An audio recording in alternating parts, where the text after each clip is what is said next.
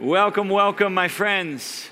Jerry Hines is my name, one of the teaching pastors here, and it is my joy to be here with you on Easter Sunday and to share this message with you. I just want to give you a little bit of perspective. This morning, what we're joining in is approximately 2.5 billion people on this planet that would say that they belong to Jesus, who this very day are joined together in worship and celebrating him overcoming the grave. All right, think about that. It's not just us and our little community or lots of other little communities in Cary and Apex and Morrisville and Raleigh.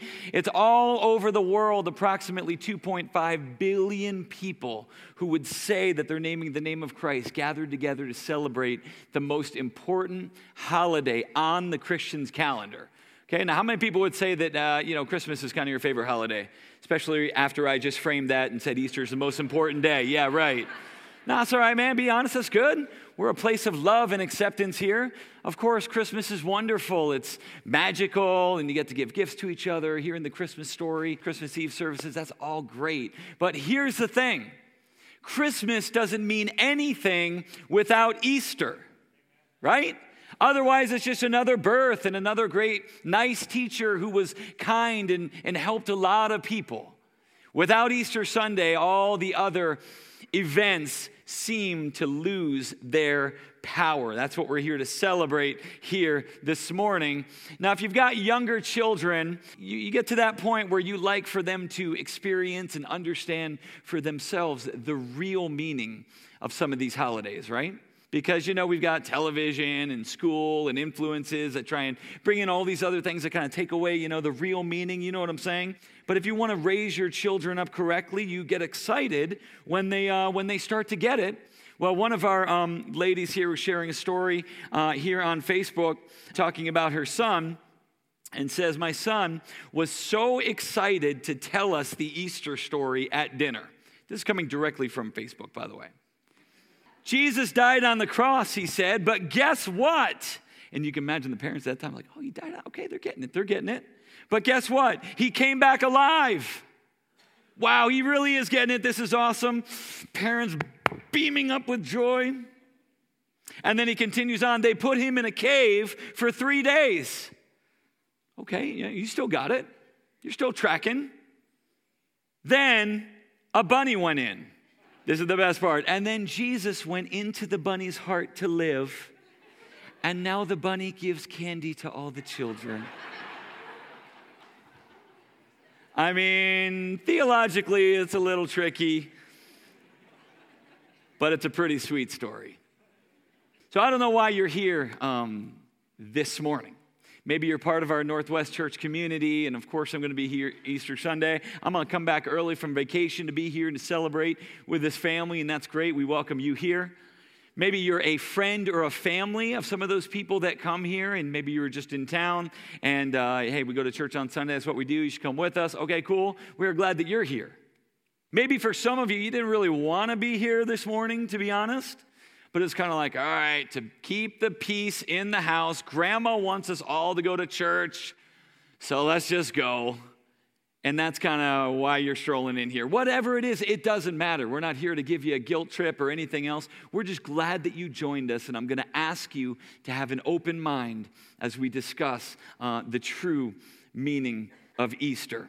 Well, I fashioned the service this morning, the message really simply, just two main points. I want to talk about the fact that the resurrection happened then and that the resurrection matters now. So that's kind of the way we fashion things. I want to start out by talking about proving to you that the resurrection happened then. And if you're here this morning and you're maybe not a Jesus follower yet, or maybe you used to go to church way back then, but it doesn't really have a lot to do with your everyday life, or you're just kind of like, I don't really even know what's up there.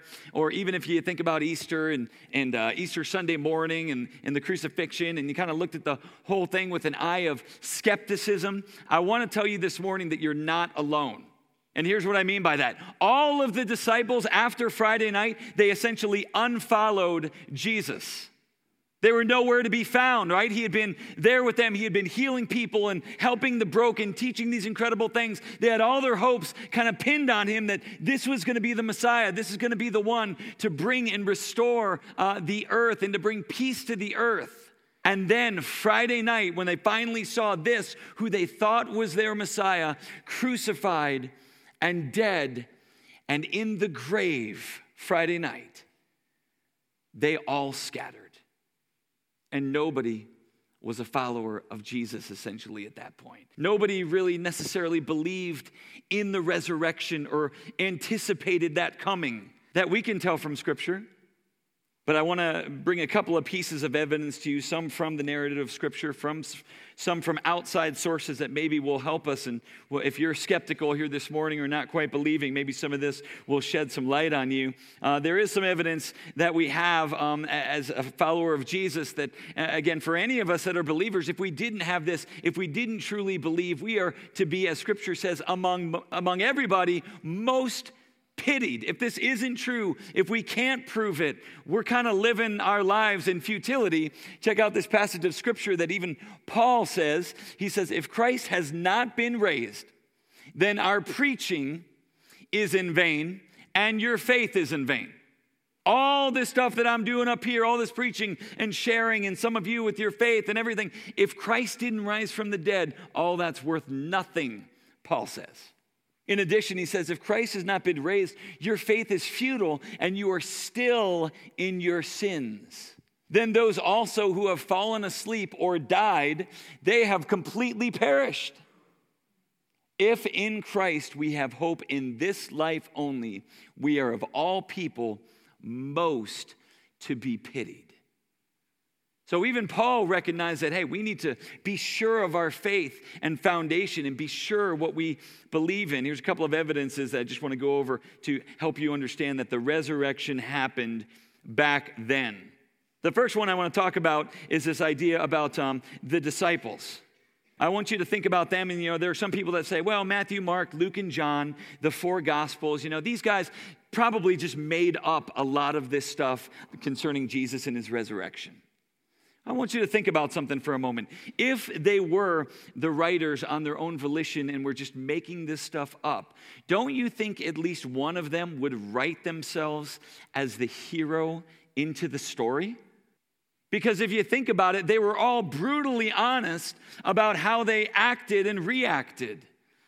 None of them put themselves in as the hero, and that's what most people do when they're writing something like this and making it up, right? Think about John. He's one of the writers of the Gospels, and yet he and others have the account that, in that Garden of Gethsemane, when Jesus was suffering, when he was at his worst, it says all of the disciples continually fell asleep, including John. Don't you think maybe if he was writing that, he'd be like, yeah, those other dudes, they were so tired, but man, I was up with Jesus. I was encouraging him. I was praying for him. I was reminding him of Scripture. I had my hand on his back. They were brutally honest accounts, self-deprecating accounts. That's one evidence that wow, you know what? Well, maybe they did accurately take these things down. What about this? What about the fact that many of them have the first people as witnessing Christ and the empty tomb as being women? We've mentioned this before, but man, 2,000 years ago, and unfortunately throughout the history of the world, women have been disrespected, disregarded, and not believed in society or not valued nearly as much as men. And unfortunately, this wasn't different 2,000 years ago. So if these writers were trying to craft some believable story, why in the world would they have two women be the very first eyewitnesses to an empty tomb? At that time, women could not even stand up in a court of law. It doesn't matter if 10 women all saw the same thing happen and they were wanting to testify. The judge would be like, nope, sorry, no women allowed, doesn't matter. We don't believe you. It's a shame, but it's history. So if we were making this up, we should surely come with a more credible story than that. The dedication of the original disciples to this cause and what they saw. You would imagine if the disciples, like some have hypothesized, snuck in and stole away the body of Jesus and then just made up this story that he rose again from the dead or whatever and propagated that. You would imagine those 12 disciples somewhere along the line, as the heat started to get turned up, as they started to get more and more persecuted, as 11 of the 12 actually ended up dying, being tortured and killed for their faith, that somewhere along the line, as they're getting ready to be hammered onto a cross, or as they're looking at having their head cut off, they would be like, oh, okay, time out. You know what? There's been a nice run, but the gig's up. I got something to share. Yep, that whole story, not really true. It's been kind of cool and fun, but it's not fun anymore. Let me down. But you don't see that. You see a supreme dedication and passion, because they knew and they believed and they saw with their own eyes. Even in secular sources, some writings back from the time of Rome in the first century where Jesus lived really lay down for us a foundation that we need to wrestle with as to whether or not Christianity was really true and all this stuff is believable. In 64 AD, many of you have heard from world history class that Rome burned, right? And the Emperor Nero was the one in charge, right? What have we heard about Nero? Nero fiddled while Rome burned, right? Does that ring a bell for anyone? He fiddled, literally, he was a musician. But he also just fooled around and didn't know how to lead and was an awful, awful leader of this Roman Empire, and the empire fell apart under him. But the point is, in 64 AD, there was this massive fire that lasted for over a week, and it was after that that Nero began to say the Christians were the ones that set this fire. And that's when massive persecution of Christians even increased in the city of Rome and around that whole entire Roman Empire. Now, why is that important? That's important because historians and sociologists and people that study culture tell us that in order for a myth or a story to turn into something epic, mythological, a legend, typically takes about 80 years. Okay, so if new things are going to be made up, or new conquerings or magic works or feats of strength or whatever it is, based on somebody who actually lived, it usually takes about 80 years for those myths and those legends to really take root. Why is that? Because it needs to be several generations of people have to die off who were actually there.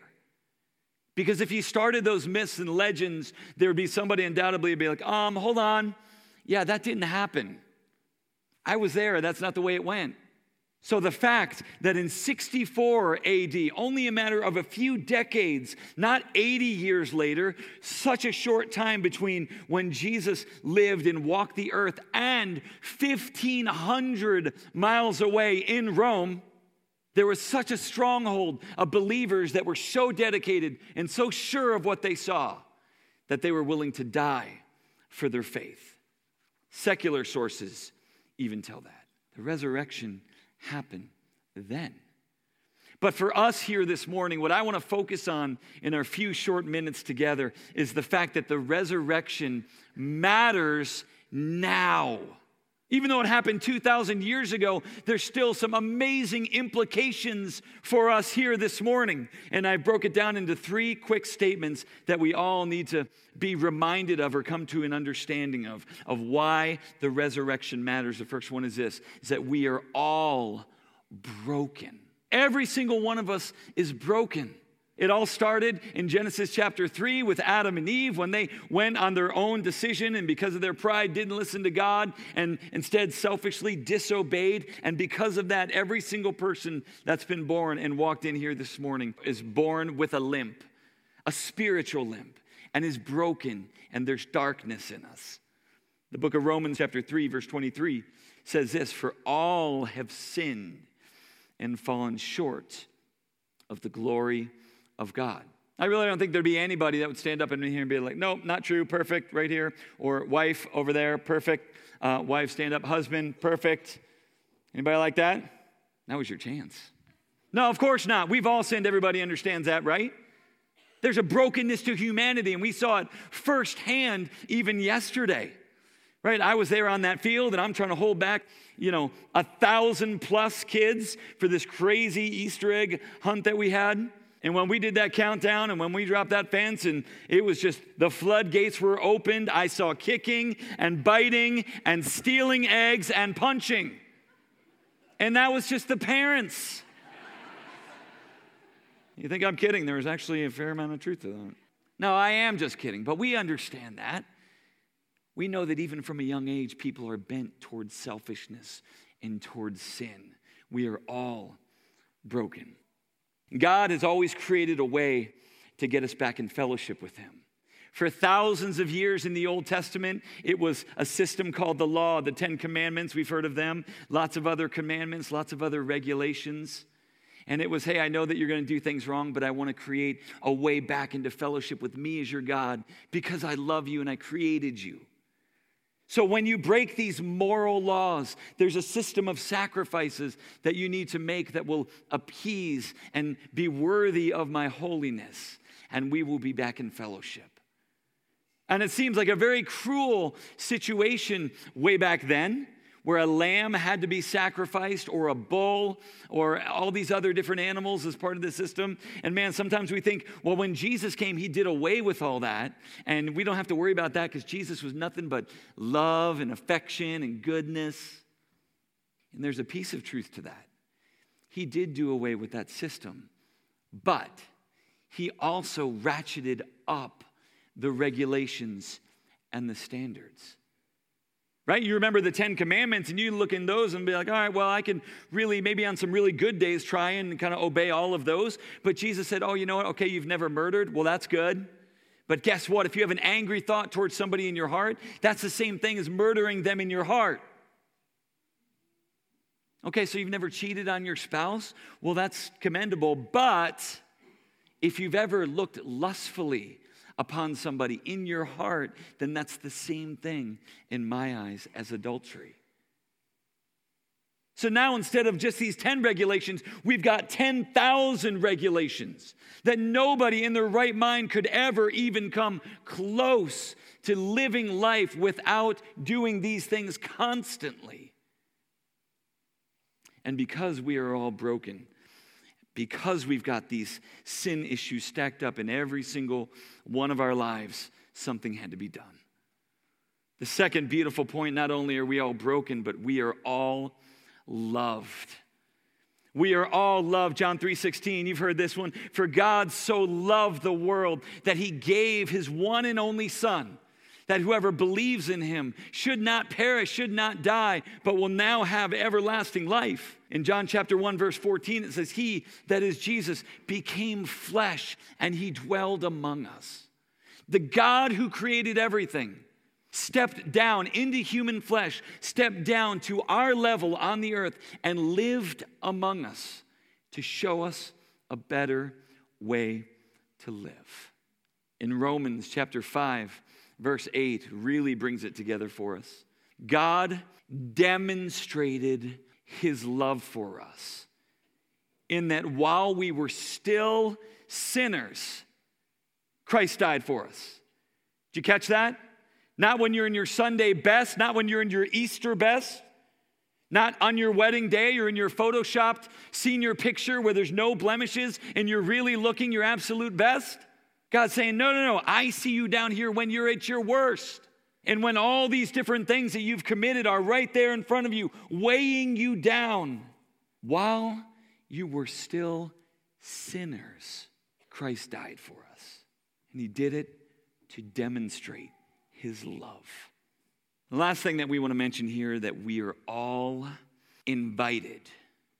We are all invited. And Jesus, what he would want for us to understand here this morning is that there's an invitation going out to all of humanity. And it's not just, hey, I want to invite you into freedom and forgiveness. The invitation is, I want to invite you into my death. And that's a big part of it. Think about this passage from Colossians chapter 2, verse 13.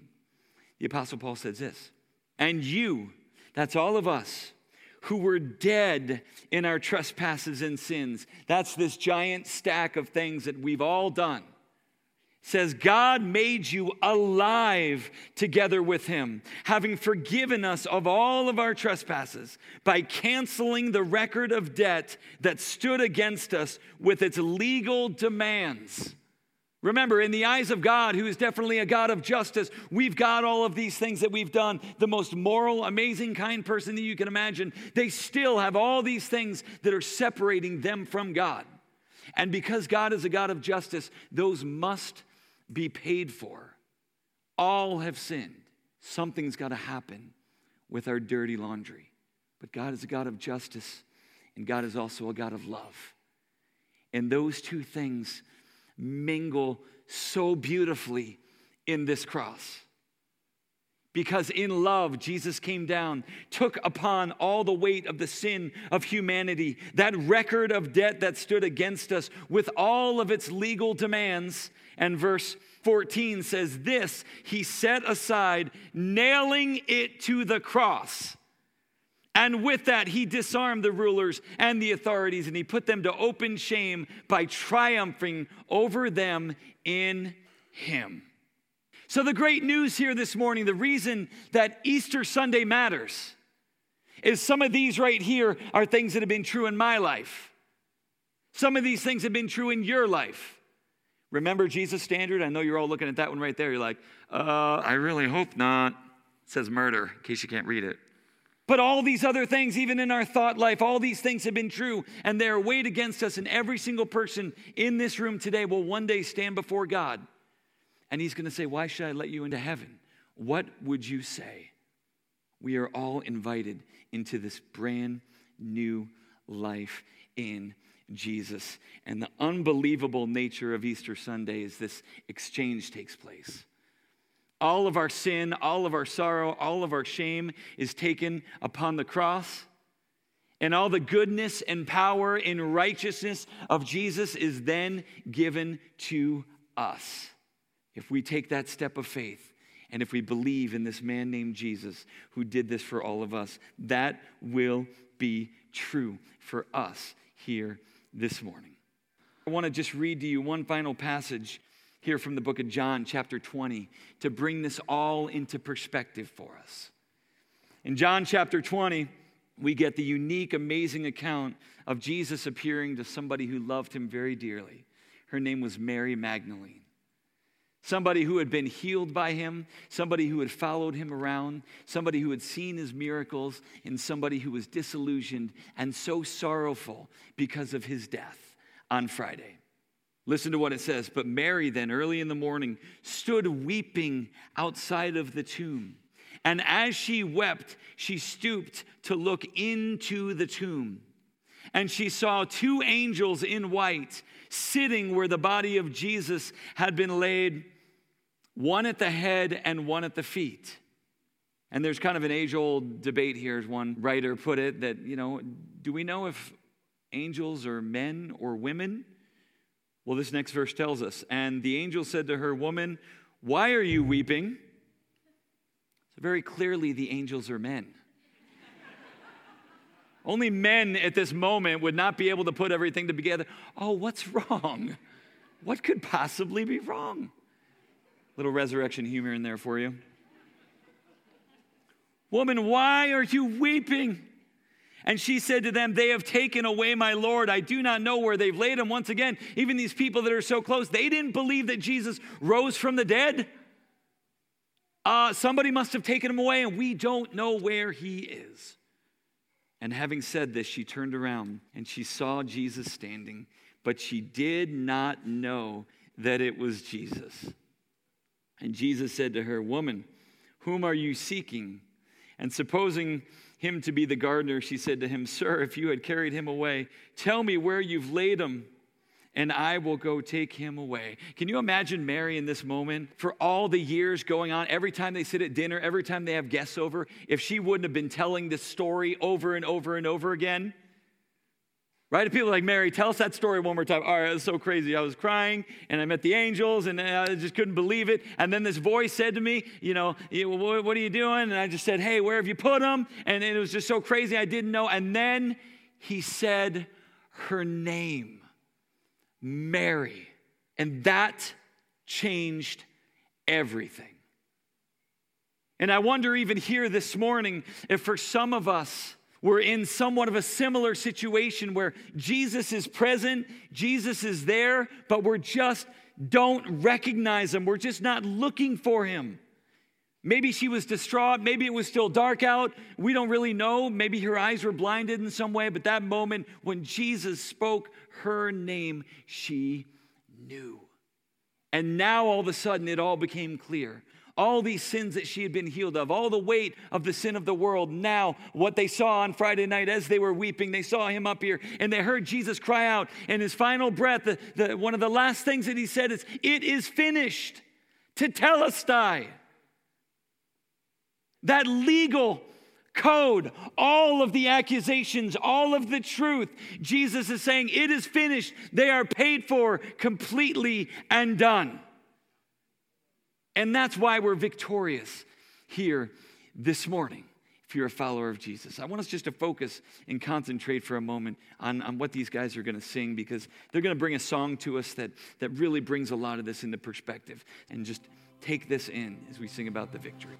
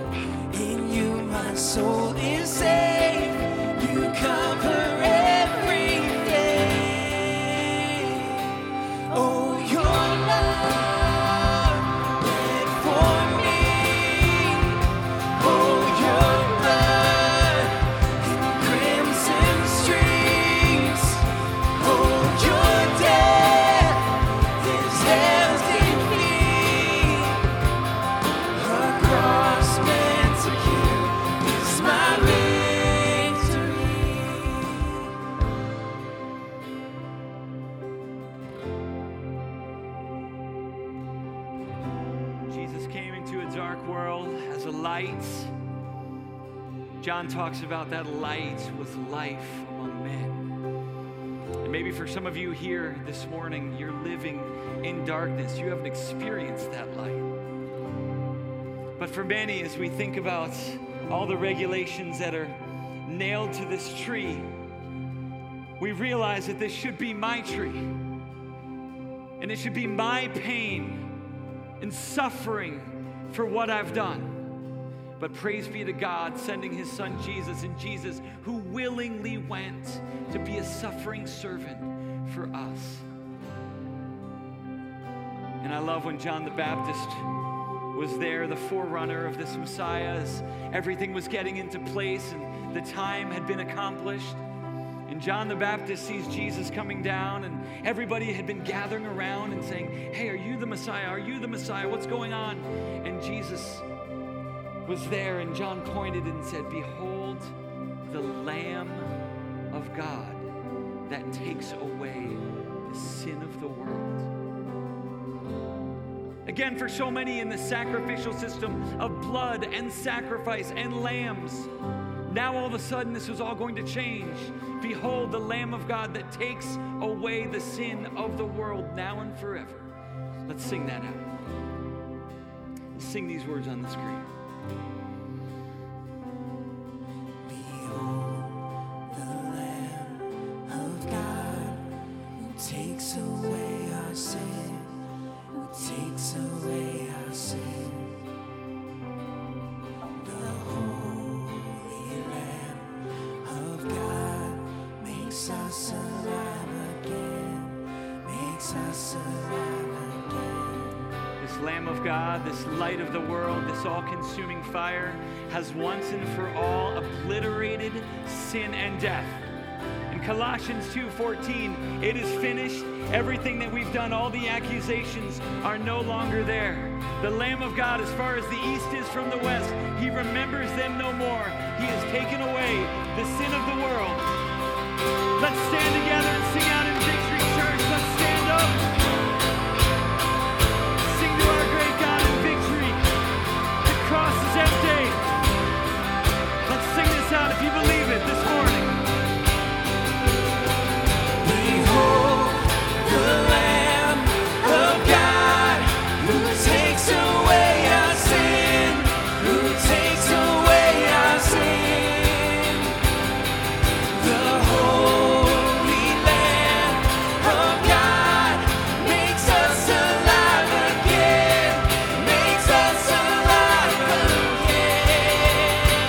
Oh, your love bled for me.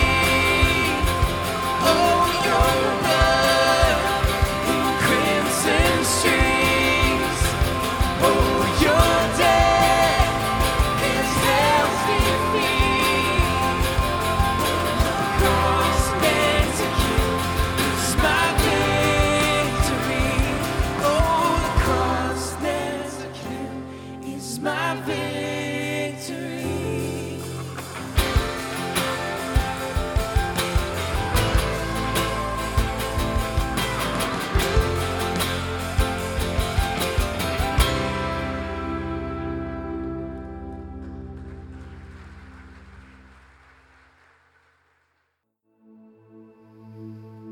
Amen. I'd like us to bow our heads and close our eyes just for a moment here. And I'd like to just ask you a couple of questions here. There's a lot of people here this morning from a lot of different walks of life and a lot of different situations. But as a pastor and somebody that cares about you, I honestly and sincerely want to pray for you in just a moment here. But I'm wondering if there's some here even this morning that as you see the illustration, think about that idea of your sins being on the cross. You believe it and you've accepted it. But for some reason in your life, you still need a resurrection of sorts. You're a believer. You're a son or a daughter of God. You've made that step from unbelief to belief, but you still need that resurrection power in your life. And maybe as you look at all those words that were on here, maybe there's some for you that it's like, no, you know what? I'm still kind of bearing them. I'm still kind of holding on to them. I'm still kind of struggling with them. And this morning, I need a comeback story in my life. And I need that resurrection power in my life to overcome some of these sins that are tangling me up. And I need a comeback story this morning. I'm a believer, but man, I need you to pray for me. Pastor, would you do that? Just everybody's heads are bowed and eyes are shut, and I'm not going to ask you to do anything weird, I promise. But if that's your situation, could you just raise your hand up in the air? Because I just want to pray for you here in a moment. Awesome. Just keep them up high. Thank you for your honesty. Thank you. All ages this morning being moved by the story of the resurrection of Christ. I want to pray for you in a moment for power in your life. And then maybe for some here this morning, this is kind of the first time, or maybe you've thought about it in a different way, or man, maybe you've been kind of close to Jesus like Mary was, but just eyes were blinded, not really understanding, not really recognizing, and you haven't quite taken that step. of belief that says, I believe in you, Jesus. I believe in your Son. I believe what you did. I confess my sins to you, and I want to become a Christian. Maybe that's your situation here this morning. You want that forgiveness of sins. You want that power in your life. You want that meaning and that purpose and that goodness that comes from being a son or daughter of God. And if you've never taken that step of faith before, it's very simple. It's not easy. Jesus never promised that, but it is simple. All you have to do is, in your heart and in your mind, repeat these words and mean them from the core of your being.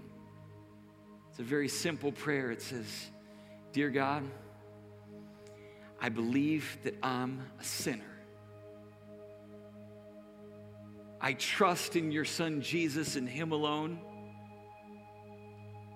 for the payment of that sin. I place my faith in him. I place my trust in him. And I place my life in his hands. Scripture says if you believe in your heart and you confess with your mouth that Jesus is Lord, you will be saved. And hearing about the cross and hearing about this power, I'm curious, everybody's heads bowed, everybody's eyes are closed. Anybody say that prayer here this morning in your heart and you meant it and you became a believer this morning and you want to follow after Jesus? Raise your hand up really high.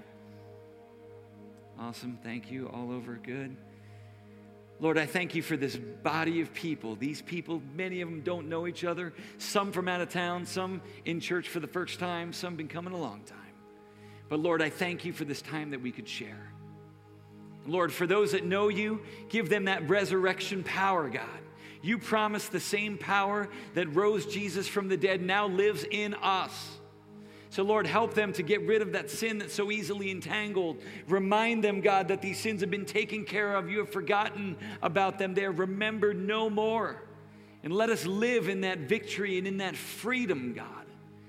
I thank you for their honesty in sharing this morning. And Lord, for those that said they believe, they've stepped over from unbelief to belief. They want to be a Christian. They want to follow you. They want to be one of the ones that are your sons and daughters and have forgiveness of sin, new life. Lord, I pray that you would help them on their journey. And Lord, let them know that we are here for them. And Father, you are so pleased when children turn to you and confess and begin new life. So we thank you for the victory we have, God. We love you. In Jesus' name we pray. Amen.